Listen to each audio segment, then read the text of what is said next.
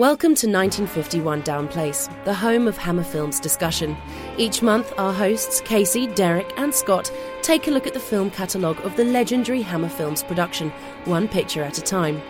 Covering everything from the famous Hammer Gothic horror films to their science fiction films, their thrillers, their film noirs and comedies, this podcast will offer critical opinion, production notes and historical facts about the films that make Hammer great.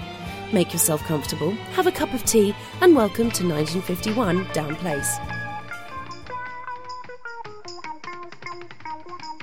Hi guys, this is Casey. Gotta keep my voice down a little bit here. I'll explain why in a minute.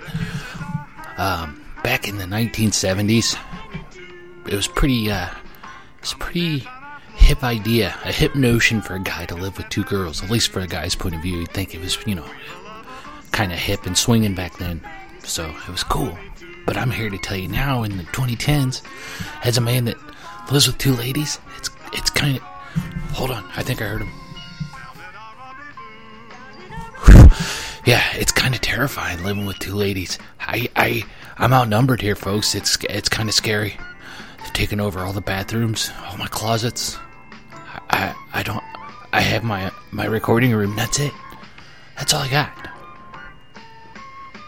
But back in 1974, it worked out a lot better for Robin Tripp.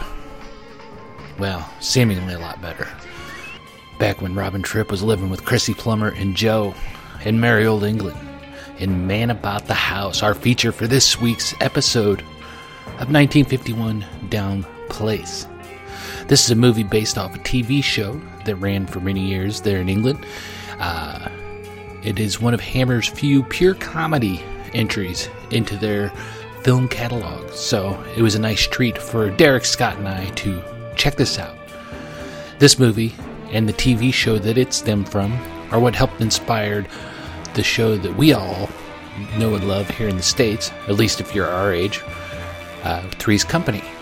You can see the similarities between Robin Tripp, Jack Tripper, Chrissy Plummer, etc. So, there it is. This is our first foray into... Oh, hold on.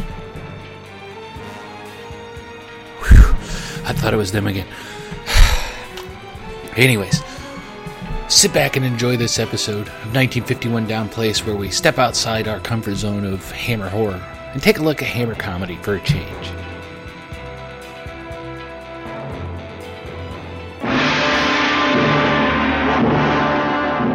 On the grounds of Supermates Estates, there stands an ancient crumbling abode. This structure is said to contain unimaginable horrors, certain to chill your blood. Dare you enter the House of Frankenstein?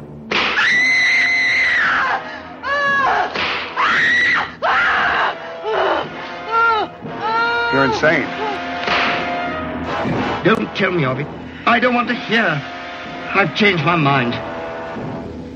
I won't do it. In September and October, join the Baron Frankenstein and his bride. Woman. Prayer. Yes. I want prayer. For 4 bone-chilling episodes as they discuss some of your favorite classic horror films. I am Dracula, and I welcome you to my house. My name is Horace. And resurrect and dissect some of the greatest monsters in cinema history. There's an old poem. Even a man who is pure in heart and says his prayers by night May become a wolf when the wolfbane blooms. and the autumn moon is bright. But don't fear, comic fans. This house is full of dusty long boxes containing your favorite superheroes' encounters with the supernatural. Holy vampires, Batman! We're surrounded! Your horror host will unravel a harrowing adventure each episode. Now, Superman, you will feel the bite of Dracula. This house of horrors can be found at www.supermatescomic.blogspot.com or on iTunes by searching for Supermates. Go quickly. Go! Yes.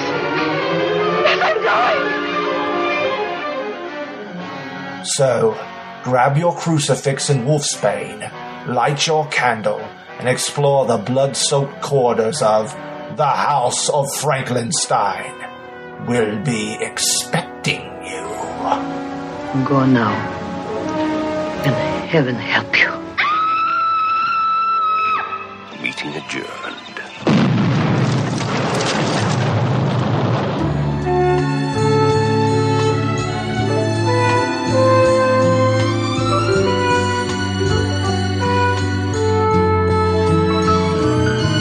Hammer Films made its mark on genre hounds like us by adapting other material, the Frankenstein, the Dracula films. Well, they would adapt other projects as well. They adapted the Dick Barton radio serials into a series of 3 films of their own. The Quatermass films were an adaptation of television. And then in the 70s, they adapted some sitcoms into feature films. They did 3 On the Buses films, and then they also did a film based on the sitcom Man About the House, which was a UK sitcom in the 70s that we here in the States would eventually remake ourselves and call it Three's Company. Man About the House was a 1974 film that we're covering here on this episode of 1951 Down Place. I'm Derek. Scott and Casey are either Chrissy or Joe. I don't know who's wearing the blonde wig. I'm Larry. You're Larry.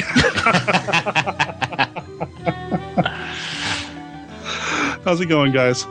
Before we get too far into this review, I would like to offer my sincerest apologies to my co-hosts for picking this film.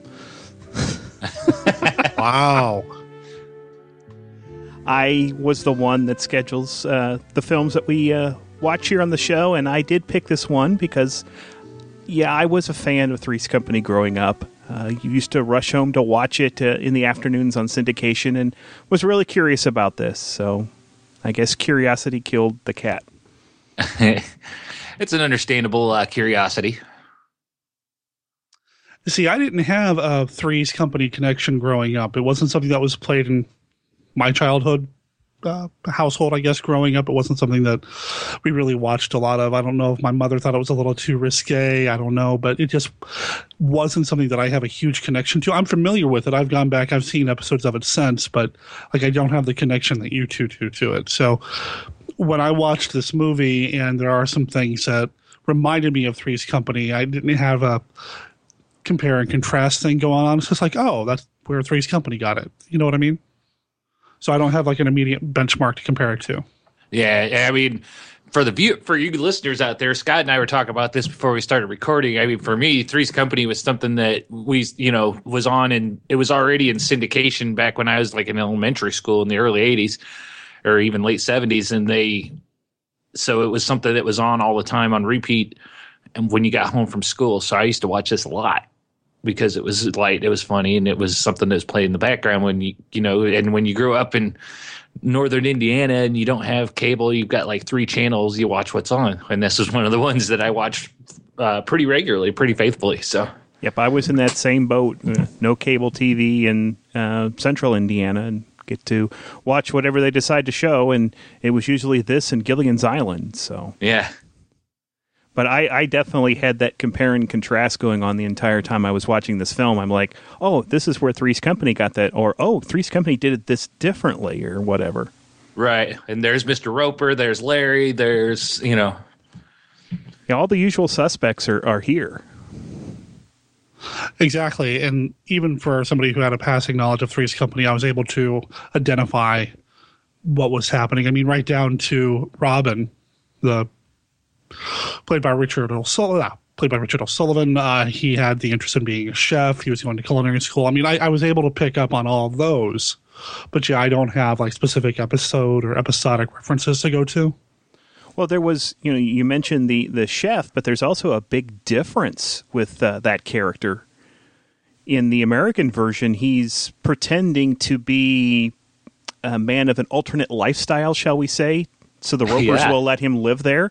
That's not in this film at all. It's not in the film. Now, have either of you actually watched any episodes of the TV series that aired in the UK? No.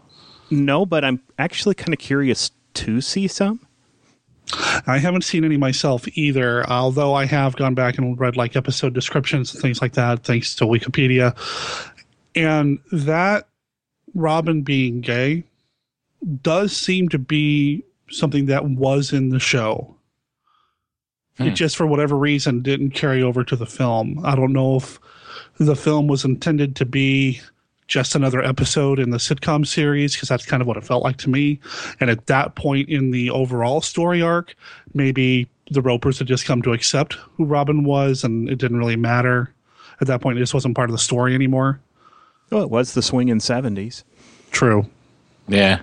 Now, if I remember right, too, the other big difference that I can remember, and again, it's been decades since I used to watch this faithfully, so I could be wrong, but I know in Three's Company, Jack was always trying after the two girls, because he was Jack and he's a fun-loving guy. So he was always, like the things with the strip poker, stuff like that. That fit in perfectly. But at the same time, then in Man About the House, you see a point later on in the film where Robin and Chrissy actually do start getting together, so to speak. And I don't think they ever actually accomplished getting together in Three's Company, did they? No, I remember in the TV show, he was going after both of them.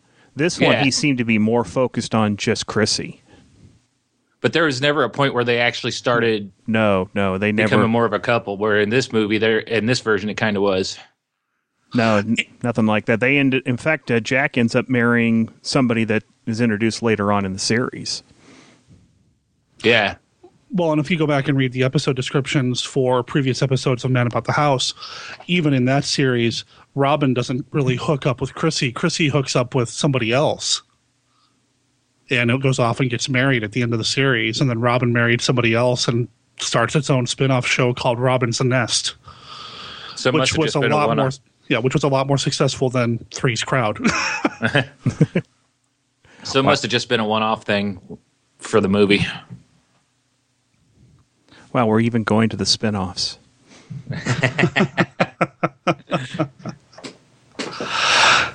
Now, this was in the 70s. This is towards the end of the classic Hammer run. Now, the 70s weren't necessarily a really dry spell for Hammer. They still did some good work. They did the Karnstein trilogy at the beginning of the 70s. Legend of the Seven Golden Vampires was 1974. Same year as this? Yeah, so I don't know what happened. I mean, Captain Kronos, 1974. Well, we're not going to go there. Oh, I did. I'm editing this show, and I just dropped that stinger more than once. Well, I like this film better than Captain Kronos, so. What? Oh, my. Wow. I actually did, and I'm not being funny. Huh. I don't even know you anymore. Well, folks, this is the last episode of 1951 Down Place. I hope you enjoyed. Bye-bye. I think we've decided that Scott's wearing the blonde wig. We're just going to rotate him out for another blonde. I was gonna say, that's what you do, right? Starting next month, Derek and Casey will have a new co-host. A different blonde.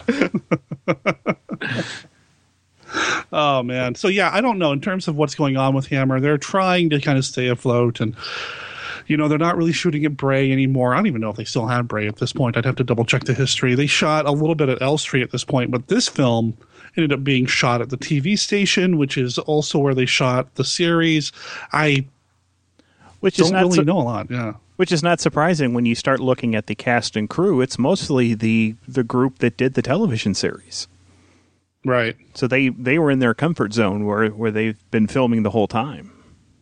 I feel like the cast and crew were in their comfort zone, but maybe Hammer Films wasn't.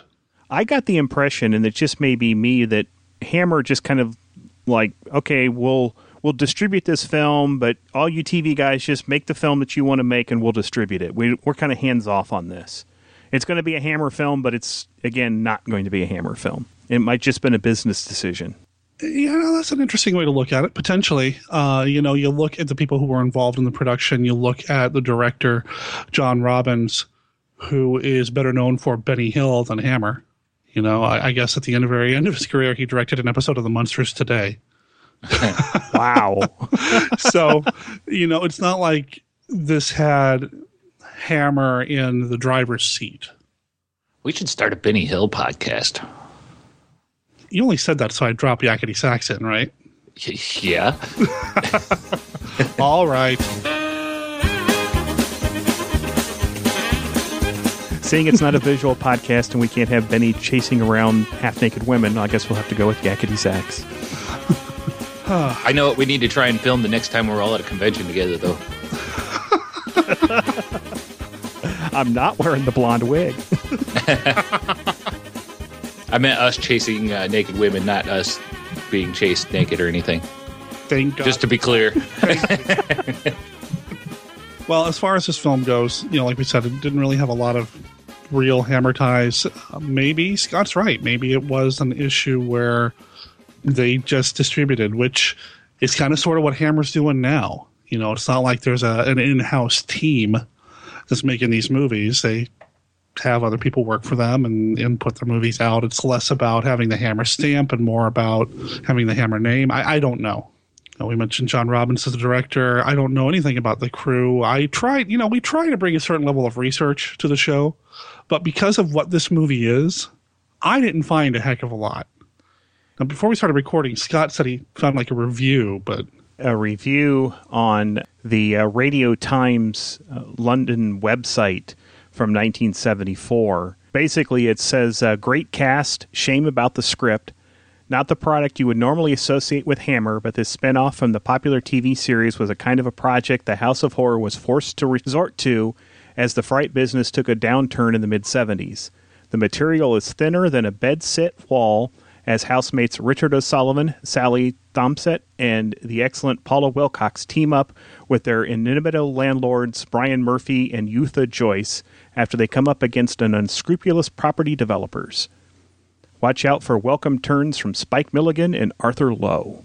And that's the entire review. And while Scott was reading the review, I was trying to look into the people who wrote the film, Johnny Mortimer and Brian Cook, and they did a lot of television in the UK and apparently ended up writing some episodes of Three's Company here in the States, as well as Three's a Crowd and The Ropers. So they stayed attached to the project, or what became the project here in the States, for a little while.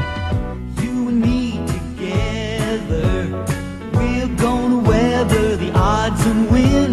Did you guys ever see Three's a Crowd? I think once or twice, but it never stuck with me.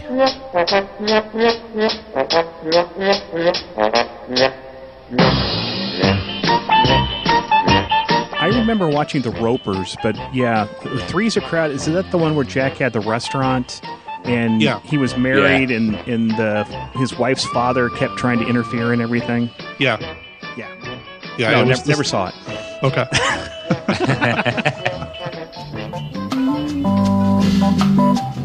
Which, again, it sounds very similar to the Robin's Nest spinoff of Man About the House, where Robin goes off and gets married and ends up taking over a restaurant beneath where they live, that sort of thing. Anyway, I probably need to watch the series. Maybe I need to go back. We should do a Three's Company podcast. There you go. I'd watch that. I haven't watched the shows. It would be like Scott and I change spots. Hey, I would love to watch, John Ritter acting again. I was a big fan of his, so. Yeah. I mean, that's the one big thing that was a takeaway. I know Casey had mentioned this before we started recording, but, watching this, I was reminded of the work of John Ritter quite a bit. Yeah, that's what I was going to say. Watching this movie, if nothing else, it made me really miss John Ritter. Yeah, I could see that. Dude was a funny guy. Yeah, that he was. Well, we want to talk a little bit about the story of this film. Dive into it. I know Scott's waiting, ready to go. Well, we haven't talked about any of the cast. Oh, okay, fine. Let's talk about the cast. You mentioned John Ritter, the analog. Yeah. The analog, or the Robin, instead of... It's Jack, right? In Three's Company. It's Jack Tripper. So it's Robin Tripp in Man About the House, played by Richard O'Sullivan, who I guess was kind of considered a heartthrob type. Oh, boy. Oh, back in the 70s. I don't know, but yeah, he was our lead. Chrissy was played by the brunette, Paula Wilcox, and Joe was the blonde, Sally Thompson. Which kind of threw me off for a little bit. Yeah. Yeah, I guess you're right. I didn't think about it because, again, I didn't have the immediate connection. But all three of those characters are from the television show, and the actors as well. As are the Ropers. George and Mildred, who did have their own spin-off as well, called, I think, George and Mildred. Yes, that's what. Played by Brian Murphy and Eutha Joyce, respectively. And Larry also was from the show, played by Doug Fisher. Which Larry's also in, all of these characters except for Joe. There is an analog to Joe, but she's not known as Joe, but pretty much carried the names over. Yeah. Robin Tripp, Jack Tripper, pretty close. We got Chrissy Plummer, who was, I'm blanking on her name, the blonde. Suzanne Summers? Suzanne Summers, yes. The Thigh Master. Chrissy played by the Thigh Master. And then you've got the Ropers and you've got Larry. The direct names that did make it over to the U.S. version. All of my memories of Three's Company involve Don Knotts. They don't involve the Ropers. And that's after, that's several seasons in after the Ropers sell the building and Don Knotts becomes the landlord. Yeah. And then the Ropers had their own spinoff. We talked about that, right? Yeah, the Ropers had their spinoff too. How long did it last? Maybe a season or two. Not very long. They ended up buying another building, and then they had a family that was one of their tenants that, a man and a woman and a cute little boy. It's like most television shows, you got to eventually put in the cute little boy who's a nephew or a neighbor or something to try to boost the ratings. So kind of like a Cousin Oliver, exactly. Leonardo DiCaprio on Growing Pains kind of thing.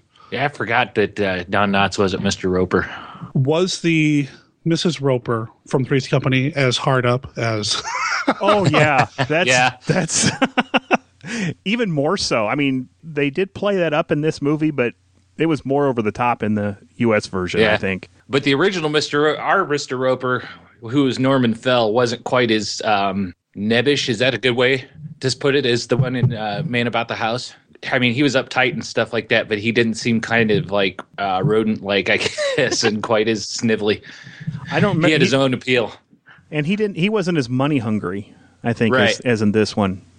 He was more, he was more lazy than money hungry. Yes. I got the impression, and again, having not seen any episodes of Man About the House, I got the impression that the George and Mildred Roper in the movie were painted a little bit more broadly than they might have been in a long-form series, especially George, because he seemed so one-dimensional. Oh, yeah.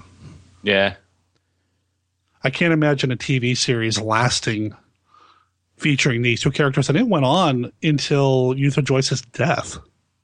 That TV series did. So Eutha Joyce was one of the highlights for me in this film. I really liked her portrayal of Mildred Roper.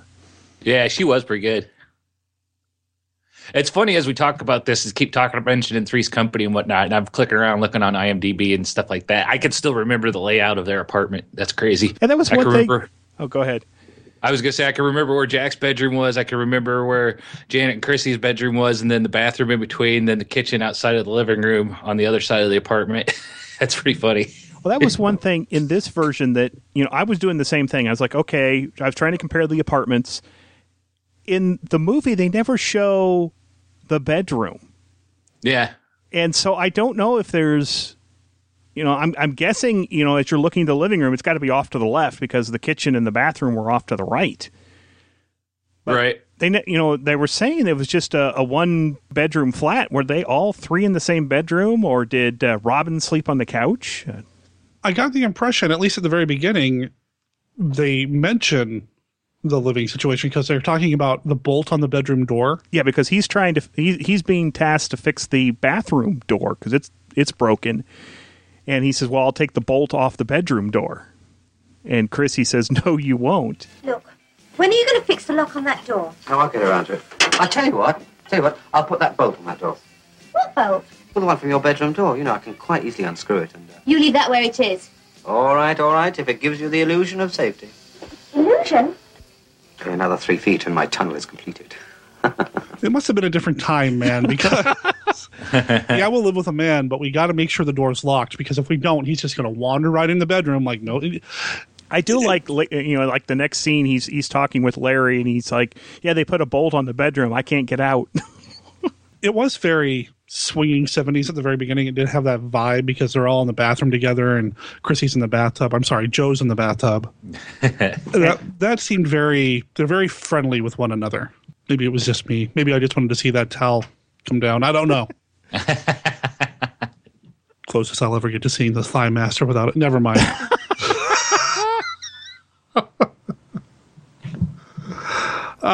So that's how the movie starts. Yes. Scott, you want to go from there? Well, I do have to do my... do you have one?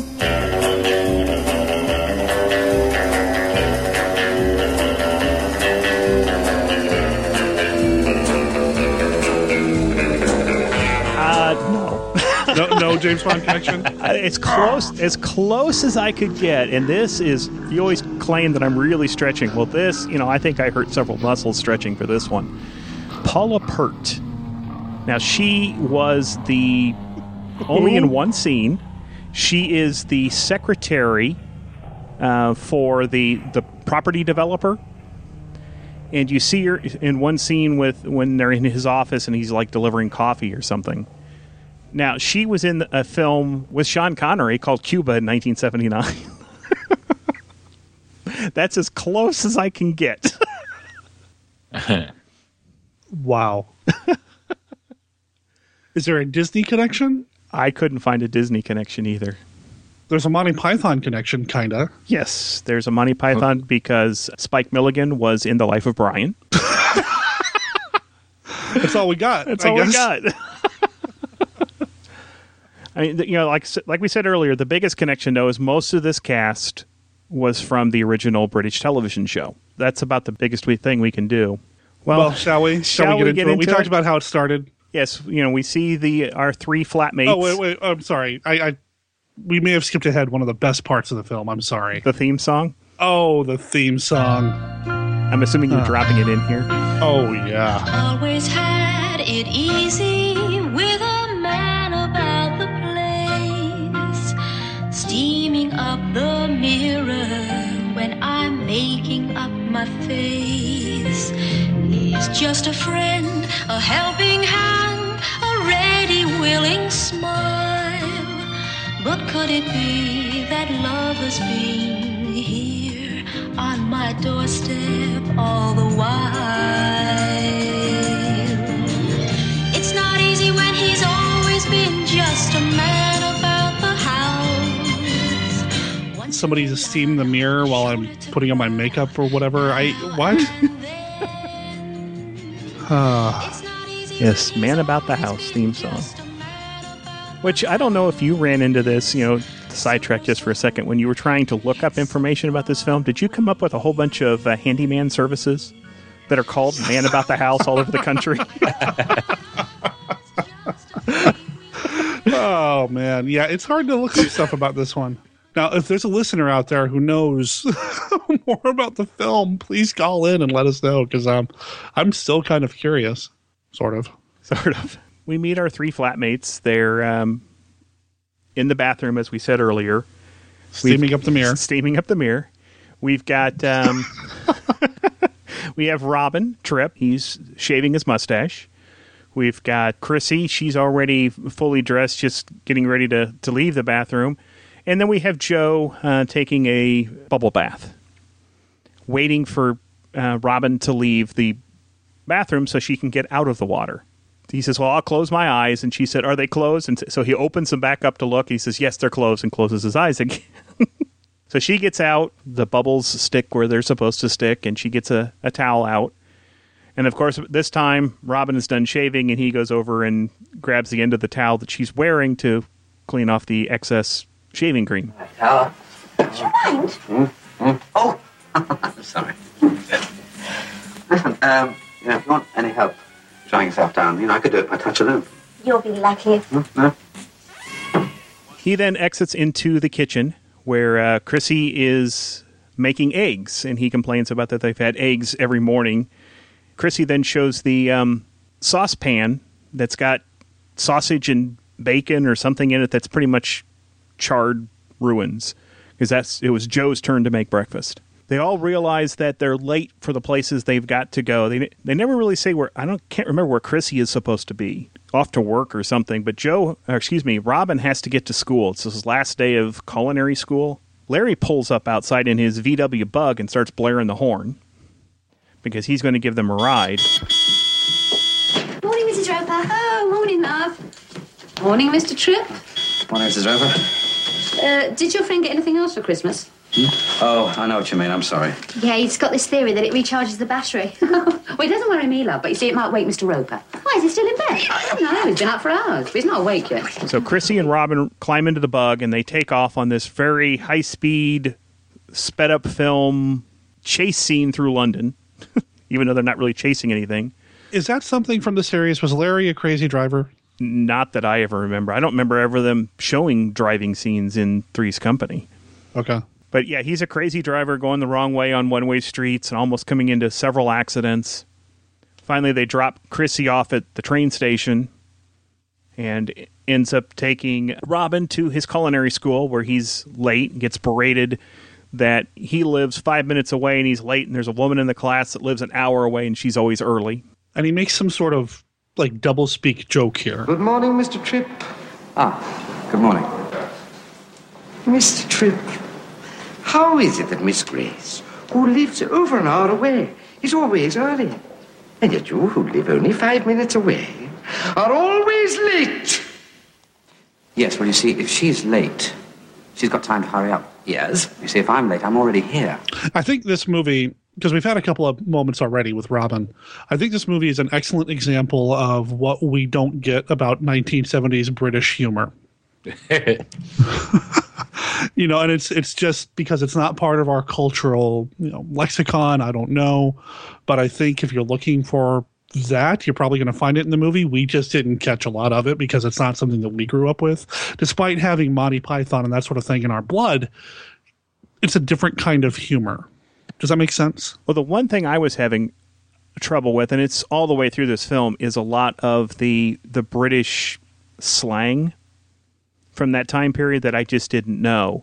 Now, the style of humor, I got more of a television sitcom vibe all the way through this film. Yeah, exactly. But it's not American sitcom. It's exactly. A British sitcom, yeah. But not a Monty Python. I even watched the Monty Python TV show. This is a different style of humor. The dry British wit that Monty Python is known for isn't in this film. This is more slapsticky, double entendre, which, unfortunately, not knowing a lot of the slang, fell on deaf ears for us. And I do want to comment on the Larry Carr stuff. It was a cheap laugh. It could have been used to pay off something that happened later that didn't. And when we get there, I'll mention it again. Okay. Well, after class, I guess they didn't want to bother Larry again because they get on the bus, Robin and Chrissy. And as they're driving back to where their flat is, they notice a couple of buildings that a cinema and some other things that have been torn down. And a property development company is taking them over. And they're complaining about how sad that is that all of these apartment complexes and everything are leaving London. They get home and they find out that same property development company is trying to buy the row houses, flats that they live in. There's 6 houses there. They go in to talk to Mr. and Mrs. Roper. Mr. Roper is obviously interested in selling because he wants the money. Mrs. Roper obviously does not want to sell because at one point she says this is the only thing that they have that shows from their wedding is this building they bought, their house. So she doesn't want to sell. They end up putting together a neighborhood coalition or something at the bar. What was the name of the bar in the Three's Company? Something Beagle. The Regal Beagle. The Regal Beagle, yes. They never give a name of it, but I just assumed that it was the Regal Beagle that they go to. And Robin ends up nominating Chrissy as one of the board members, and then one of the other homeowners becomes a member, and also Mildred Roper. So the 3 of them decide that they're going to put together a petition to stop this company from buying the houses and tearing them down. They're going to present this petition to the Historic Society to try to get some sort of statement on these houses that they're significant and they can't be torn down, is the best I could gather from it. But in this meeting, we also meet Morris Pluthrow, Peter Sellier. Man, he's the one working for the real estate developer. He's the one trying to get all the papers signed and all that. And there's this really creepy, uneasy talk with him and one of the other homeowners talking about this one guy that's sitting with them, a younger guy, and that he's sort of a Greek god on a motorcycle. And that scene was kind of uncomfortable. I didn't know what exactly they were shooting for there. It was odd. I mean, they go back to it as well, but it was weird. Yes. So, so they go off and they start to try to get these petitions. They knock on the houses next door and they find out that one homeowner has already sold the house. And it's the guy that was talking about liking the guy on the motorcycle, the Greek god. He's already sold his house, so he obviously doesn't sign. And then there's the is it the woman with the chihuahua or whatever? I don't remember her name exactly. They send Robin to go, and as he's walking up to the flat, the milkman comes up. Oh, you going to so-and-so's house? Here, take the milk. I'm tired today. And the mailman says, oh, here's her mail. Take it up there. I'm a married man. Robin knocks on the door, and she ends up pulling him into the apartment, and obviously wants Robin for a plaything.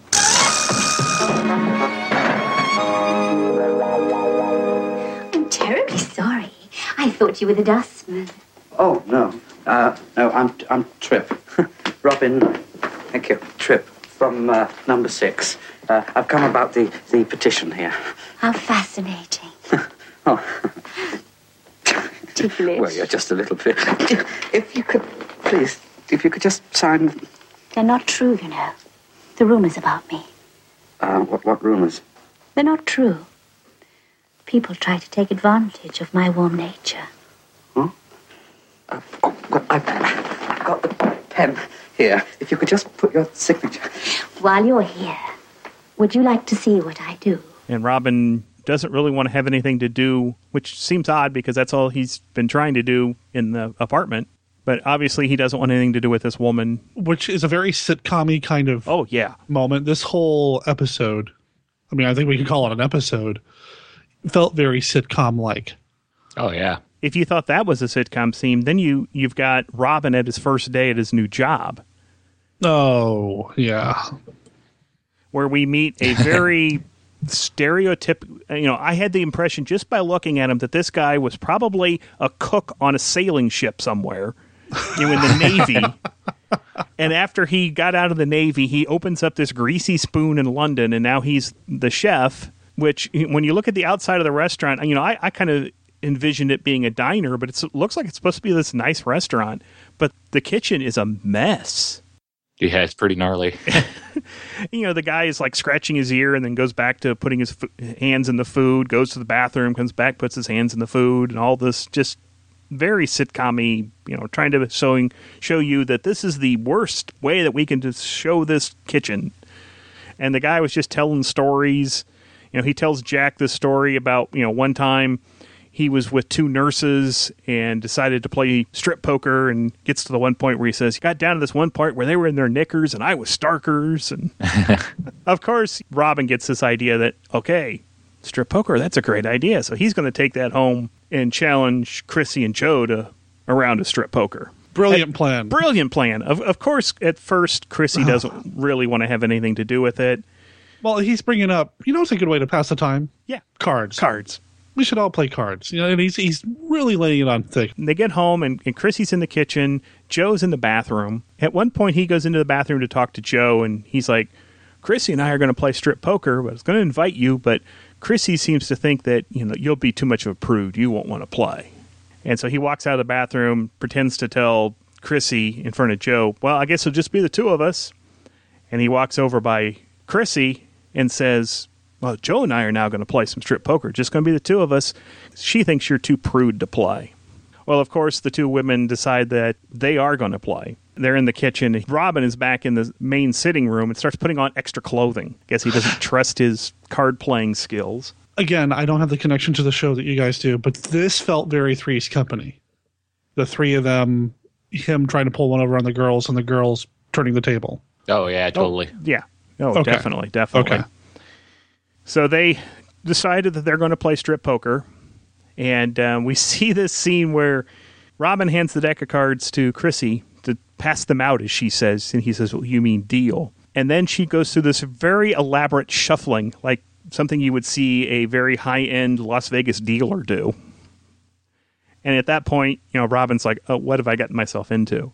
And she ends up dealing the cards out. Every single hand Joe folds, and it just comes up between Robin and Chrissy.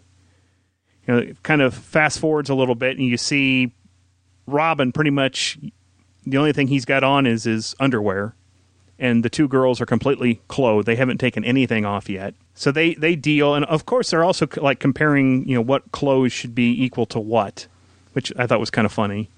Because they get to the point where they're on the hand where Robin just has his underwear on, And he decides he's going to bet his underwear, and Chrissy says, well, I'll bet a shoe. And he's like, my underwear's worth more than a shoe. And so she says, okay, 2 shoes. And then I think that's the one hand that Robin wins. So Chrissy takes off her shoes. And then, of course, the next hand, Robin loses and has to take his underwear off, so he's sitting there naked. There's a knock at the door, and they force Robin to go get it, and he pulls off the tablecloth to wear to go get the door. And as he's walking out of the scene, Joe and Chrissy are talking, and Joe says something along the lines like, or no, he was cheating by putting on the tablecloth. And Chrissy says, well, he wasn't the only one cheating, and you see her dealing out all 5 aces. Laugh track here. Laugh track here, yes. And that comes back up later in the film because he also challenges them to strip Monopoly at one point. Strip chess, and right? Strip chess at the end of the film. Yeah. That's kind of a running gag. That all happened actually before the society gets together to start doing that petition, because at that petition night, Larry is there, and he's complaining to Robin that, it's been a while. I need a woman. I haven't been with a woman for such a long time. Do you think Joe would want to go for a ride with me? So he's like, well, maybe. I don't know. But why don't you do that, because then I can get some time with Chrissy alone. Larry ends up convincing Joe to go out for a ride in the country in the Bug. And then we see Chrissy and Robin head back up to the apartment, and he starts putting his moves on. And I think he gets farther than Jack Tripper ever got with any of his flatmates in Three's Company, because he ends up getting Chrissy on the couch, and they're snuggled up together, and they're about ready to kiss. We also are interspliced this scene with Larry and Joe parked out at some park at twilight, and Chrissy is like, no, we're not doing anything else. But at one point she says, I will put in a good word with my friends with you. I won't say that nothing happened. I won't say anything, but I'll put in a good word for you. And he finally accepts that. But so they're getting ready. I'll give you a good reference. It just seems like yes. But she won't let Larry drive home because she's already heard, ridden with Larry and how bad of a driver he is. So they switch places, and she's behind the wheel and starts to drive, but unfortunately drives in reverse right back into the lake. So we go back to this laugh track. Yes, we go back to the scene in the house where Robin and Chrissy are snuggled up on the couch, and Robin's about ready to kiss Chrissy when Larry and Joe come barging in, soaking wet. Robin is giving Larry a hard time, like, worst timing ever. Poor Robin. Poor Robin. Aha! Oh, no. I'm sorry. I need to interrupt here. Okay. I found a James Bond connection.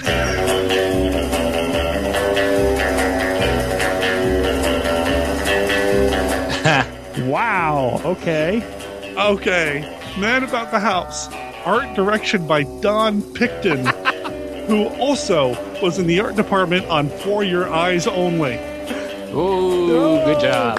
Oh, man. That was hard work.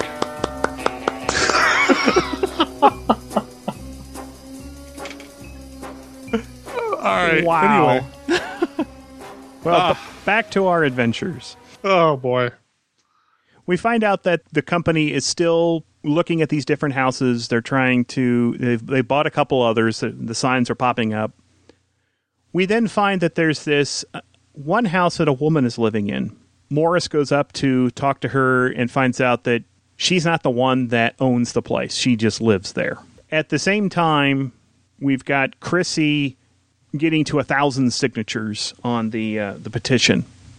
And she's going to take the petition to Sir Edmund Weir, who is somebody in the planning office or historic society. I don't know exactly what his position is. He's a local politician type. He does something, and he's happily married, sort of. Yes. Happily married. He takes the petition in, and he decides that he is going first to ignore it because, that's not a big deal until Chrissy says something along the lines of, the address and the houses, and he immediately, once he recognizes where she's talking about, throws all his support into fighting the development. It didn't take a rocket scientist to figure out why he wanted to save the house. Yeah. So he starts in the paper saying all of these, we're going to fight this.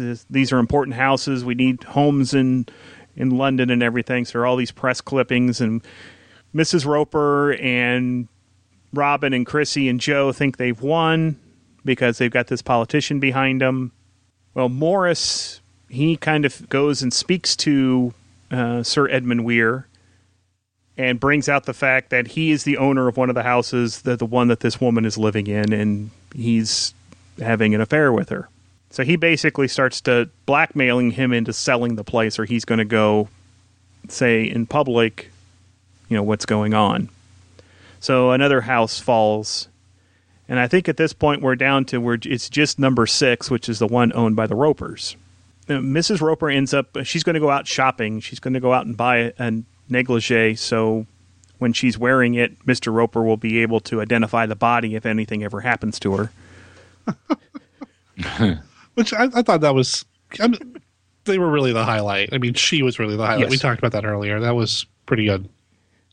So she leaves, and Morris, who has been outside this whole time, sees her leave and sees this as his opportunity to talk to Mr. Roper. So he goes in, and first off, Mr. Roper thinks he's in a great bargaining position because there's only this one house left, and they need it, so he can ask for whatever he wants. Well, Morris plays that against him, saying that just wanted to let you know that there's going to be a whole bunch of construction noise and everything next door when we pull these down, and you might get vermin. Now, Mr. Roper has decided that he doesn't, he's in a bad position. He's just got to accept whatever he can. So he's like, well, whatever you paid the other ones, I'll take that. So, of course, Morris pulls out the contract, and during the point where they're getting ready to sign it, Mr. Roper makes the fact that the kids upstairs, which are Robin, Chrissy, and Joe, have a 3-year lease. They can't get out of it, and so Morris would have to take over that and provide them their place to live for 3 years. Of course, Morris can't do that because his boss is pressuring him to get this office park done so it could be named after the boss's wife's beagle. He realizes that he's got to talk the kids out of their lease, get them to move. So he goes and knows where Chrissy is. I don't know if she's coming out of a shop or where she works or whatever, but he rolls up in his rolls and picks her up and decides to take her to lunch so he can talk to her. And he'll take her anywhere that she wants to go. Well, she ends up wanting to go to the restaurant that Robin is working in that we talked about earlier. Except now when they get there and we see the kitchen is sparkling clean. Robin has actually taken over and made this place really nice. When they first showed that, it was because they didn't even really explain that it was Robin that did it, but all of a sudden they cut back to that kitchen and it was different enough that it made you do a double take. Well, and the roles have kind of reversed here too. The chef's now kind of following his lead. Something happened here. We missed an episode somewhere. We missed a week of the show. Yeah, because all of a sudden the chef too. He's like, because Robin was asking if he could handle something for him. He said, "Sure, well, let me go wash my hands first," because they were in the flour.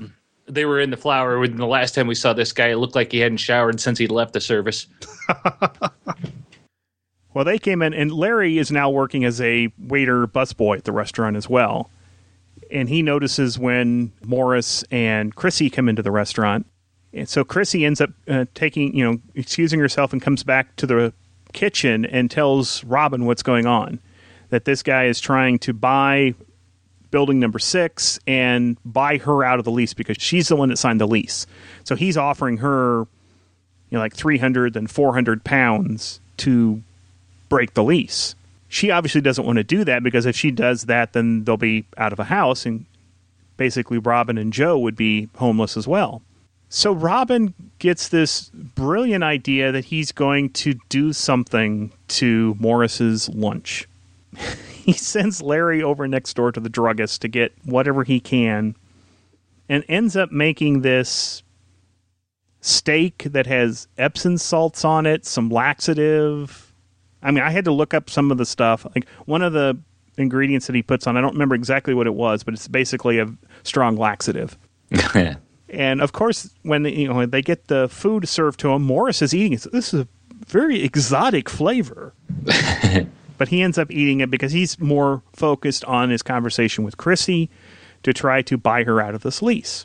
No matter what he offers, she won't take it. Well, the phone rings in the limo or in the rolls, and the driver gets a message. He takes it in, hands it to Larry to hand to Morris, and it's basically Morris's boss saying, you need to come back right away. Of course, his stomach is starting to act up. He first has to excuse himself to the bathroom, and then he ends up leaving. He's meeting with the boss, and he's very uncomfortable. He obviously needs to run to the washroom right away.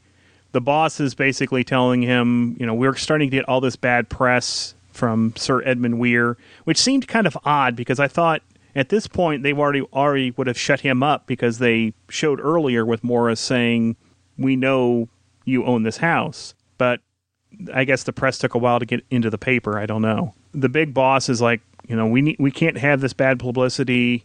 I'm supposed to go on television tonight to talk about this controversy, but I'm not going to do that. You're going to represent me, and you're going to tell them that we are canceling this project. Guy takes it bad because this is his first big project, but then again, he also has to head to the bathroom very quickly. And in fact, the big boss says, not in my private washroom.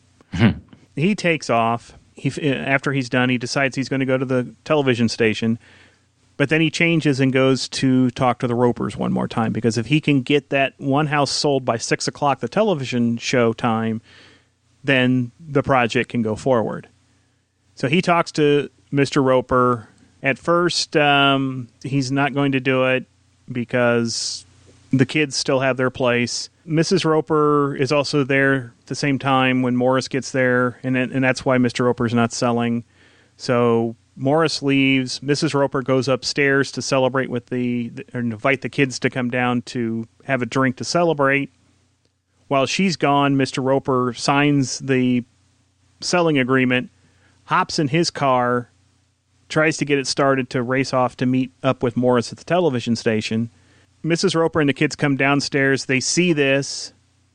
They then run outside and find Larry's car unlocked with keys in it on the street. They all hop in it, and they're going to chase off after Mr. Roper to the television station. I mentioned earlier something about the car and Larry driving. The first big thing that I thought was going to happen at this point, because Larry's underneath the car, and we find out as it pulls away. Right. I kind of expected the car not to have any brakes. Yeah. That he was working on the brakes. That's a very standard sitcom-y.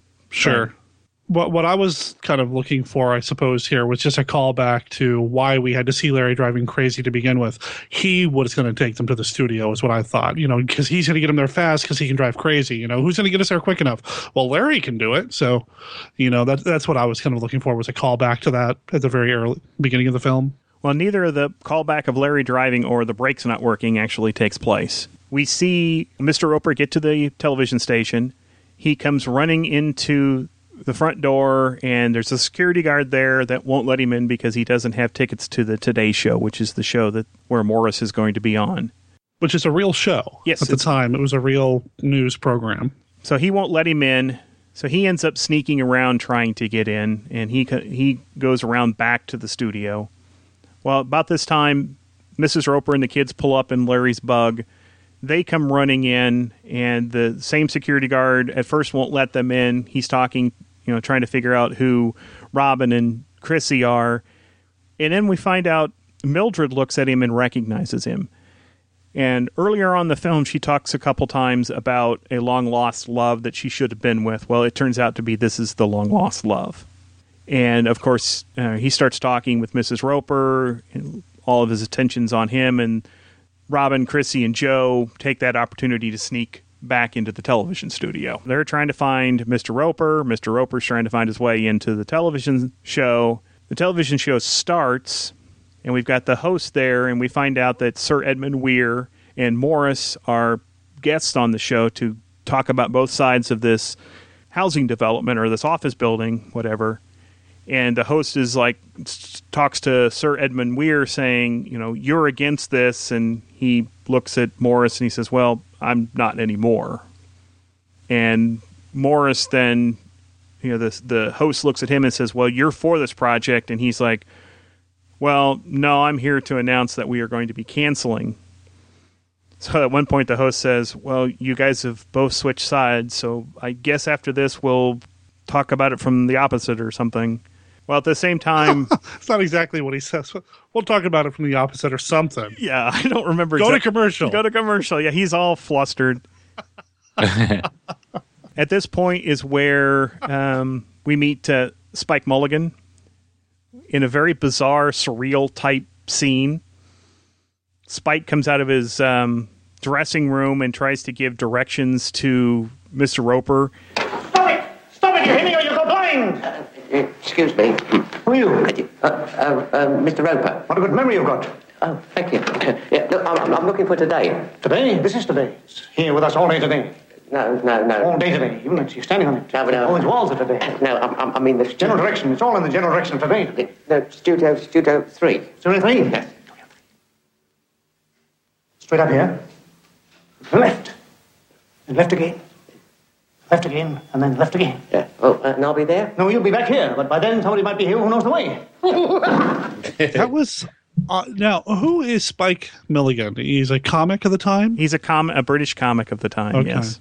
Because he's got this cameo in here. There's a couple of other cameos as well from other British television of the time, and it just seemed like oddly placed. I'm sure if you were more versed in British television, it would make more sense, because especially the next scene where Mr. Roper is in I'm guessing the restaurant at the studio or whatever, and he meets Jack Smethurst and Rudolph Walker. Jack who? Smethurst. Smethurst. Jack Smethurst and Rudolph Walker. Yes. And they were on a television show in the UK called Love Thy Neighbor. And I don't mean this by, a black and white television show, but it was, an African... A black and white and television show. An African European, because it wouldn't be African American, and who also, I guess in the show, must have just berated each other for it, which something that I would never think would have been on television. Some of the jokes they make. But they end up giving Mr. Roper the directions to the television studio. At the same time, we've got Robin, Chrissy, and Joe making it to the television set as well. So do we want to bring all this up and tie it in a bow? Or? Tie it in a bow, tie it off. We've got Put it out of its misery. Yeah. Well, Mr. Roper sneaks on there. He's sitting in the audience, and he's trying to signal Morris, pointing to the contract. At one point, he even tries to sneak onto the stage, which the producer sees and has one of the stagehands pull him away. And he gets deposited right next to Robin, Chrissy, and Joe, just as they come back to the television program and Morris officially cancels the project. So the next scene we see, they're back at the houses. The corporate signs are being put into a truck. Mrs. Roper, Robin, Chrissy, Joe, and Mr. Roper are all in the Roper's apartment and celebrating. No, that's not true. The kids are upstairs because that's when they start to play strip chess. The kids. Well, that's what they're referred to in Three's Company all the time, by the Ropers. Oh, really? Yeah. So then Mr. Roper and Mrs. Roper are downstairs, and somehow Mr. Roper has agreed to have the guy that was the security guard at the television station come to visit. And of course, come to stay, right? Come to and then stay. He can be like the new renter? I don't know. And Mrs. Roper was obviously thrilled because her first flame was coming home. And then credits roll. Well, credits roll just as Robin and Chrissy are about to play some strip chess. Actually get down to it. I mean, they kind of gave up on the chess. They're horizontal at this point on the couch. And Robin says something along the lines of how this doesn't feel quite right. And Chrissy's like, oh, you will not lay a hand on me. Okay, that's better. Well, that's the way she's treated him the whole time, and maybe he kind of likes that. I don't know. The security guard that Mrs. Roper had a fling with, or first love, or whatever, he's brought up the first time when the Ropers are watching a horror movie on TV, a werewolf film. Yes. Because Mrs. Roper makes a comment, that looks like so-and-so, my first boyfriend or whatever. This would have been an awesome time to insert something from like Curse of the Werewolf or something. You know, just an old Hammer horror film, drop it in there. Because talking about a Hammer horror film on TV, come on. I mean, it's just like a missed opportunity right there to really make this a Hammer film. But Tracy said the same thing while watching that. She said, is she watching Curse of the Werewolf? And like, you don't really know because you can't hear anything or you don't actually see the television. Yeah, you just hear the end credit music, which didn't sound like anything I recognized. So, oh boy, what a film. I'm actually kind of glad that I did watch it. It was interesting to see where Three's Company came from and to see what items they kept when they started doing the U.S. version and some of the things that they didn't bring over. So for that, I'm glad I watched it. I enjoyed it from an archaeological type viewing of it, I guess. Archaeological type viewing. Unearthed. Man About the House. Exactly. 1974. Other than that, it is definitely strong sitcom feel. If you like sitcoms, if you like cheap laughs, then give it a shot. It's nothing like we've seen in any of the other Hammer films that we've watched. It's a complete departure. There's none of the atmospheric. There's nothing gothic, nothing like that. It's just... The production design is very TV. Yeah. Oh, yeah. You know, the direction is pretty... I mean, it's like a sitcom. It's like 3 episodes of a sitcom kind of stitched together. Yeah, it definitely felt like an overstretched TV episode. Mm-hmm.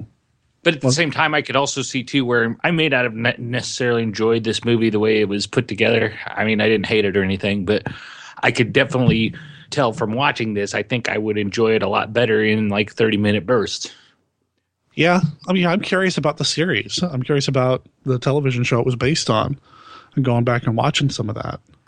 As I am, as I said earlier, I'm now interested. I'd like to see some of the original television series for this because I did enjoy the 3 characters of Robin, Chrissy, and Joe. I did like Richard O'Sullivan, Paul Wilcox, and Sally Thompson. But who I really liked is Eutha Joyce. I'd like to see more of her as Mrs. Roper.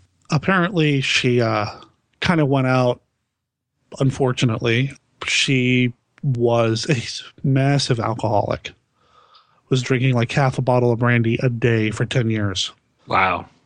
Yeah, and she died of liver failure just before she turned 53. Brian Murphy, who played George Roper, was a really good friend of hers, was there at her bedside when she passed. She apparently also died right before the production of the new season of The Roper Show, the George and Mildred Show. I don't know much more about her, but... You're not going to read the quote that you sent us? No. Should I? Where did this come from? This came from the Sabotage Times. It did an article on the 10 hardest drinking British actors ever. Was Oliver Reed on there? No. Wow. But Eutha Joyce is listed, fondly remembered for her role as the cock-deprived suburbanite in 70s sitcom George and Mildred. Joyce kept her demons firmly under wraps. Boozy gossip about Joyce is virtually non-existent. Although throwing back more than half a bottle of brandy a day for a decade, the actress remained forever the pro, always on cue, until physical frailties convinced many that something wasn't quite right. That's a lot of booze. Yes, that is a lot of booze. And to think that she was able to perform at a level that really kind of hid that. For me, she's one of the highlights of this film. Mm-hmm. I mean, she's not on the screen a lot, but when she is, I was really enjoying that. You know, and when I was looking at that, and kind of looking at the timeline here, Man About the House came out in 1974, but the TV series actually ran to 1976. So this really could have been just another installment in the series, I'm wondering. You know, where does it fit in terms of the Man About the House universe? Yeah, exactly. You know, when they did the first X-Files movie, it took place while the TV show was on. So it was kind of sort of just another story along the way. I don't know. It's a stretch. You know, now I want to see Man About the House extended universe fiction and stuff. You learn the backstory of the cook. And you know, 30 years from now, they'll say it's all null and void. It'll be kind of like the Man About the House, the Legacy Edition, you know, just the legends. When they put out another Man About the House series and kind of ignore all that's come before. And they digitally insert another roommate. You know, it's just weird. Anyway, this film, it's a film. Good night, everyone. Mentioned the director earlier, John Robbins, and how he really didn't have a Hammer connection. I was mistaken on that. He directed Nearest and Dearest for Hammer in 1972, which was another comedy. I don't think that one was based on anything like a TV series, but I'm not 100% sure on that. Maybe it was.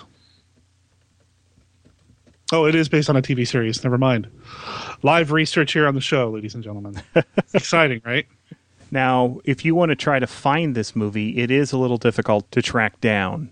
I'm looking at amazon.co.uk, and for basically £10, you can buy it on VHS. Now, there was also a George and Mildred the movie. Wow. That you can get for on DVD for £3.50. Is that a Hammer flick? No. I don't think so. No. But you can get the complete box set of Man About the House, the television show, for £13.50 on DVD. Yeah, Eutha Joyce died right before the film was released, so. They also, you can get George and Mildred, the complete series, for $13.70. Robin's Nest, the complete series, for $18.25. So the television series is easy to find. The movie, not so much. I agree with Scott. Eutha Joyce was kind of the highlight. I'm glad I watched it because it kind of gave me a look into a different kind of film that I don't normally experience. I really liked Paula Wilcox, too. I thought she was cute. Yeah, she was. But I don't know if I'm going to go spend a bunch of money on a VHS. You know? I can't say that I necessarily enjoyed this movie on its own. It was kind of dry for me, and I didn't get a lot of the humor, as Derek said before, just because it's British humor from the 70s, so I have no connection to it. But I enjoyed a lot of the cast. I thought they did a good job with what they had, and some of them I like better than others. But I had a blast comparing this to what I knew from Three's Company. And so it was a good time just getting to see where the Three's Company stuff evolved from and being able to see the connections on the stuff that they used and stuff that they tweaked and everything like that. So it was pretty cool on a historical front. I second that. If you're a fan of Three's Company, you should watch this. Yeah. I agree. No, it is interesting to kind of see the connections and all that. And like I said, I am curious about the TV series. I'm also curious to see. I would be curious to see it in a sitcom format too, because I got a definite feeling from watching this movie that it does feel like it's overextended and stretched a little thin as they try and make it fit a feature-length package. So I think I would be interested to see if it hits a lot better pace-wise and everything in that 25-minute format. Well, if anybody out there has seen Man About the House, the TV series, or the film, or any of the spin-offs, or has any comments or feedback about this particular film, how do people get a hold of us, Scott? Well, they can call us. One of these days, one of these months, we're just going to produce a little bit where we can just drop that in so you don't have to keep doing it. Well, until that time, you can call us at area code 765-203-1951. Now, that's a Google Voice number, and it will cut off after 3 minutes, so just remember that. You can also send us an email at podcast@1951downplace.com. And if you have the ability to create your own MP3 file, you can make it as long as you want and send it to us through that format. You can also find our website at www.1951downplace.com, where you'll find out what episodes we've done in the past and what we've got coming up. We're also on Facebook. We have a group and a page. Just search for 1951 Downplace there, and you'll find the discussion going on. And eventually we will have our listener poll back up to pick our movie for next July. Sorry about the dog. They're playing out in the living room, and it's carrying. So at least it's just at the end. Richard O'Sullivan has not aged well. I kept getting him confused with Gilbert O'Sullivan. Alone Again, Naturally. Sally Thompson and him dated? Huh. For 3 years in the 7th. Huh. One thing's for sure, this episode has a lot more quote-unquote gossip than our normal 1951 Downplace episodes have. Yeah. It is interesting to see that because it's coming from a different crowd than what we normally associate with Hammer. this cast in this movie and the things surrounding it at the time is a lot more tabloid friendly than the typical Hammer fare that we watch. Well, except for next month when we have Oliver Reed. Yeah. Because we're going to be covering for October Curse of the Werewolf. Yes. Nice transition there, Scott. Thank you. I was trying to lay down a little bit of foreplay. Earlier oh, boy. Where the kisses are hers and his. This is the point in the episode where Derek asks Scott if he wants to learn how to play strip chess. Oh, no. All right, I'll go put the blonde wig on again. Curse of the Werewolf. October, Curse of the Werewolf. And then Ollie Reed. And then in November, we'll have My Birthday Month, and we're going to watch Quatermass in the Pit. And then in January, we're going to go back to a film noir and cover The Flanagan Boy, which was released over here in the U.S. as Bad Blonde. And then we've got Casey's birthday next February, and we don't know what we're going to show then. Yeah, so it could be a big surprise. Could be a big pain in the butt, too. I think Casey was disappointed that the Roper spin-off show in the UK wasn't a Hammer film, because I think he would have picked that. Right on. All right, well, you can find all of this over at our website at 1951downplace.com. So check us out over there, or Scott mentioned the Facebook pages and groups and all that. So that's where you can find us until next time. In the meantime, if you want to hear more of our velvety voices, Casey can be heard on Bloody Good Horror, Scott can be heard on Disney Indiana, and I can be heard on Monster Kid Radio. Follow the link over to our website. Do we have links to those shows on our website? I believe so, but I think they're at the bottom of the main page. We do. Okay, good. Go us. Sure, yeah. Scott's the web guy. I don't know. We have a website? Exactly. Until then, keep the bolt on your bedroom door. Scott, pass the wig. I'm not steaming up your windows or your mirrors. I don't know.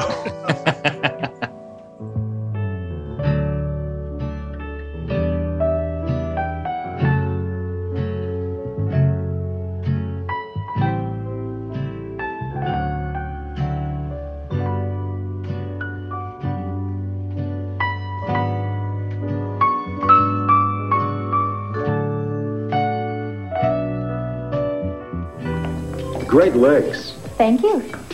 How do you get them? I used to do aerobics till I dropped. Then I found ThighMaster. Every single time you squeeze ThighMaster, you strengthen and tone right where you need it. So it's easy to squeeze your way to shapely hips and thighs. I thought I'd never fit into these jeans again. Thank you, ThighMaster. The secret to shapely thighs is exercising these muscles with just the right resistance. This balanced resistance coil is designed to give you results quickly and comfortably. Want to tone your upper chest and arms? ThighMaster will give you excellent results. ThighMaster. We may not have been born with great legs, but now we can look like we were.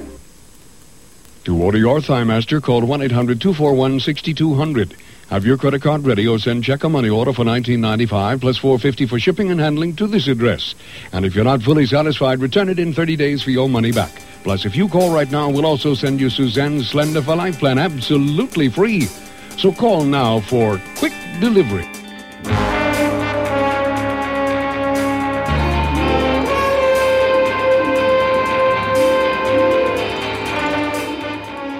So, I looked, man.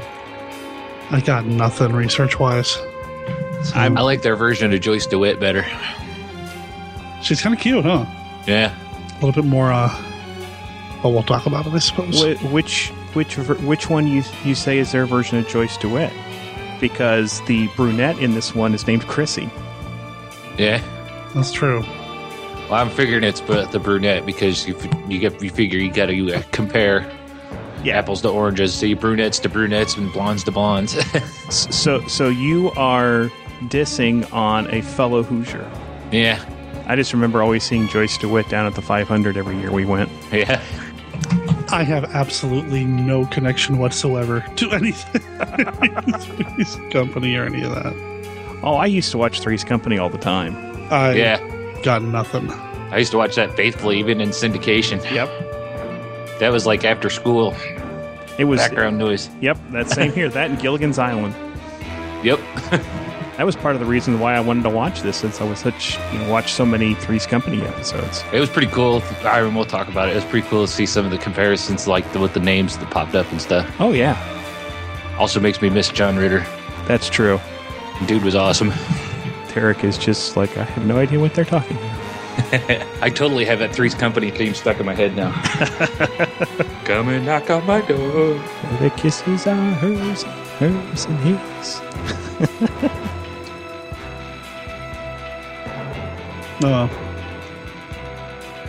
It's kind of sad that Hammer had to go out this way. I don't know what the fuck Hammer happened. I don't know what happened to Hammer. I don't know what the fuck Hammer happened.